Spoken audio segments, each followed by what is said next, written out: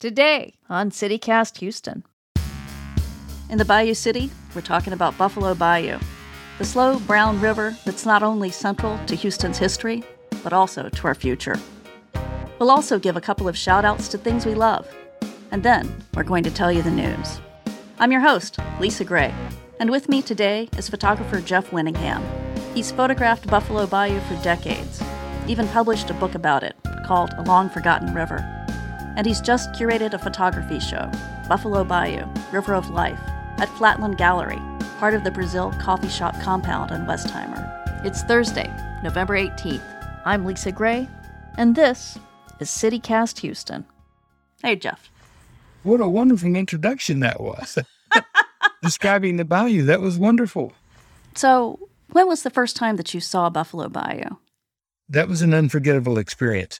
I had the great good fortune that Texas Monthly Magazine called me and said, we have an article that has been written about Houston by Jan Morris. And they assumed I knew who Jan Morris was, which I didn't. She's since become, and is my favorite writer in the English language. Jan Morris was an eminent historian. She wrote the definitive history of the British Isles. This is all prefaced to the fact that Jan Morris wrote this fabulous essay on Houston titled City of Destiny. So many things in Houston that enthralled her. She wrote about the opulence of River Oaks. She wrote about the labyrinth of downtown tunnels. She wrote about the Astrodome blazing in the afternoon sun. But what really enthralled her was Buffalo Bayou. You know, she found her way from downtown to under the Main Street overpass, where she found, as she described it, illiterate graffiti and miscellaneous leanabouts. And this, I just have to back up and say, in the 80s, it wasn't like it is now. She wasn't entering Buffalo Bayou Park. It was wild. And there were what she described as hobo camps down there. And, there were brambles and bushes and foliage. And she described, wandering down there among the dandelion fluff and seeing the ponderous dragonflies. And she said, I had found it. I found the womb of the city, its ancient hollow. Holy cow. When I read that, I thought, how have I not found that? And I had, I lived in Houston off and on for 17 years. And I think I must have heard the name Buffalo Bayou, but I'd never thought about it or considered it. And so I went, and that was my first experience photographing Buffalo Bayou in June of 1981. What was it that fascinated you from the beginning?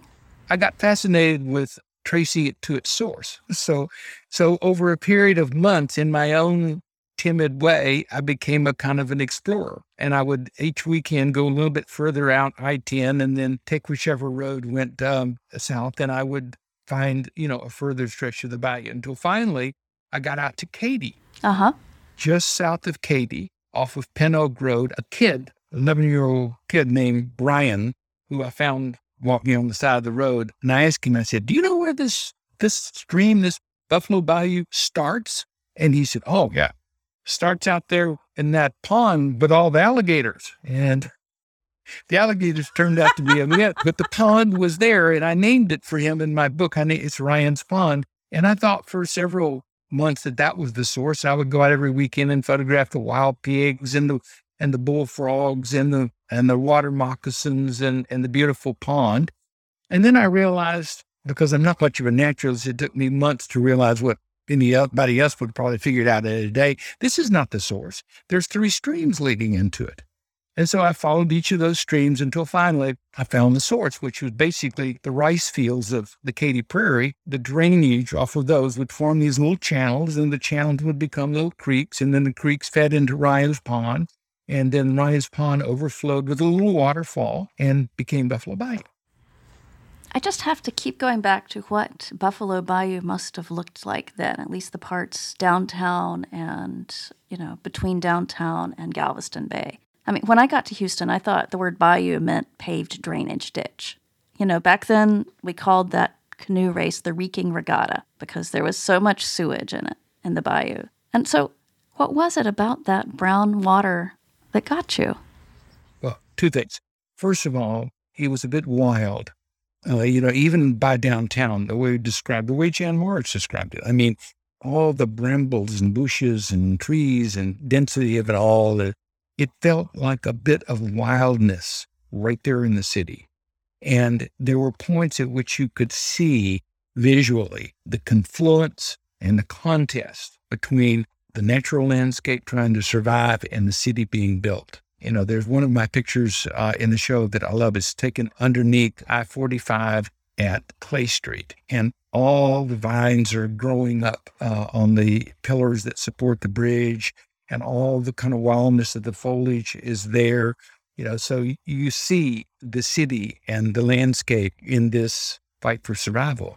When I got so interested in photographing the bayou, I had come off of decades of photographing celebrations and events and real kind of human festivities. And I think it was part of getting older and wanting to be a bit more meditative about my work. So I'd take my big view camera on my shoulder in 8 or 10 film holders, and I'd go spend 4 or 5 hours just tromping along the banks of the bayou and looking for things that seemed interesting and true and beautiful to describe. After my 1997 to 2001 encounter with the bayou, my then wife Janice Freeman and I founded a thing called the Pozos Art Project for teaching art and photography to children. We had a 6-year period. You're familiar with this project, where we guided children around Houston to photograph and make art about the city. And Buffalo Bayou was, of course, at the heart of all of that. So the show includes 32 pieces by children, age 6 to 14. Oh, good. Let's talk about the show a little. So there are the photos from the Pozos Kids Project. What else is in it? Well, there's a kind of a fascinating historical section to it. Once we decided that we wanted to do a show and sell the work to benefit to Bayou-related organizations. I have 55 photographs that I've donated to the show. Then we decided to add the children's work to the show. And then because the show got delayed a year for COVID, I had plenty of time to think about it and wonder what else we might do. And it occurred to me to do some research and find historical art and photography about the bayou. And I think many people will find this the most interesting part of the show. There are photographs from 1895, 96 by a marvelous photographer by the name of Henry Stark. Traveled throughout Texas, and he came to Houston and photographed. So there are 4 of his beautiful photographs of the bayou from 1895 or 96. What did those look like? Wild. He photographed the bayou essentially in its natural state. It's easy to forget. It was Frederick Law Olmsted, the great landscape architect, who once said about Buffalo Bayou, "It is perhaps the most beautiful small stream I have seen in all the world." So Henry Stark's photographs show that natural. Now, they're black and white, and they are from a big view camera. They're very finely detailed. They're not in color, and therefore they're not so lush, but they're in a really stark way, very beautiful. So there's Stark's photographs. There's a guy named Arthur Comey, who was a disciple of Frederick Law Olmsted. And the city of Houston invited him here in 1912 to come and do a master plan for city parks in Houston. And he photographed. He made 56 views of Texas with his big view camera. And we have 4 of his photographs of Buffalo Bayou in there. We have photographs of an African-American baptism in the bayou. Photographs of 5 or 6, 8 to 10-year-old boys swimming naked in a little swimming hole in the bayou. Charming photograph of about 1920 of a family launching their yacht into the bayou. It's beautiful, with women in their frilly dresses and everybody there for the occasion to cruise the bayou. Historical photographs, about 32 of them. Children's art and photography, about 40 of them. About 50 of my photographs. 5 very beautiful prints by the artist Janice Freeman. Oh, yeah. 5 really stunningly beautiful photographs by George O. Jackson. 4 photographs by Jim Olive. But that's 142 pictures. It's a large show. You've watched Buffalo Bayou for all these years. How do you feel about the ways that you've seen it change? Mostly I'm a bit sad about that, because I liked the wildness of it. I like to get lost down there in the brambles with my camera and occasionally come across a few folks that were, as Jen Morris said, miscellaneous leanabouts down there in bushes. But that's not for most people. What I do love that's happened is I think Buffalo Bayou Park is pretty fantastic. Yeah. The area from Sabine Street, going a little downstream, but coming up to Shepherd. I mean, that has become a really beautiful kind of promenade along the bayou. And on any nice day, you'll find hundreds of people biking, hiking, picnicking. It's wonderful. It comes with some loss. Trees that were on the bayou, on the banks along there for all those years, which you see in Giorgio's photographs and in my photograph, they're mostly gone. And while I believe in developing the bayou, obviously, and the land along it for our pleasure and our recreation, I'm all for that and love it. I think Save Buffalo Bayou, which is an organization that is devoted to preserving the bayou as much as possible and as natural. That's a really important thing, too. And they do get after those people about, did you really need to tear down all those trees? Was that really necessary? Okay. Here at CityCast Houston, we like to give listeners recommendations, tips, things they can try out. And I thought today we'd do a couple related to the bayou. Like for me, one of the things that makes me really happy is in that Buffalo Bayou Park. It's the Johnny Steele Dog Park, which they've just, I think refilled some of the mud holes lately. My dog is so thrilled to be there. It is his favorite place on the planet. What is your favorite spot along Buffalo Bayou? Is there a place you would recommend that people go? I think my favorite spot is under the freeways, just barely west of downtown, to get under I-45. Oh, like right around Allen Parkway? Yeah, I love the confluence of the city and the bayou there. And invariably, there'll be someone fishing or there'll be someone sleeping there on the banks of the bayou. Yeah, it's the coming together of my city, which I love. I love seeing the buildings, skyline of the city from underneath, and then seeing people along the bayou. And every now and then, I remember being down there when this enormous, like 10-foot long snake came swimming down Buffalo Bayou in a straight.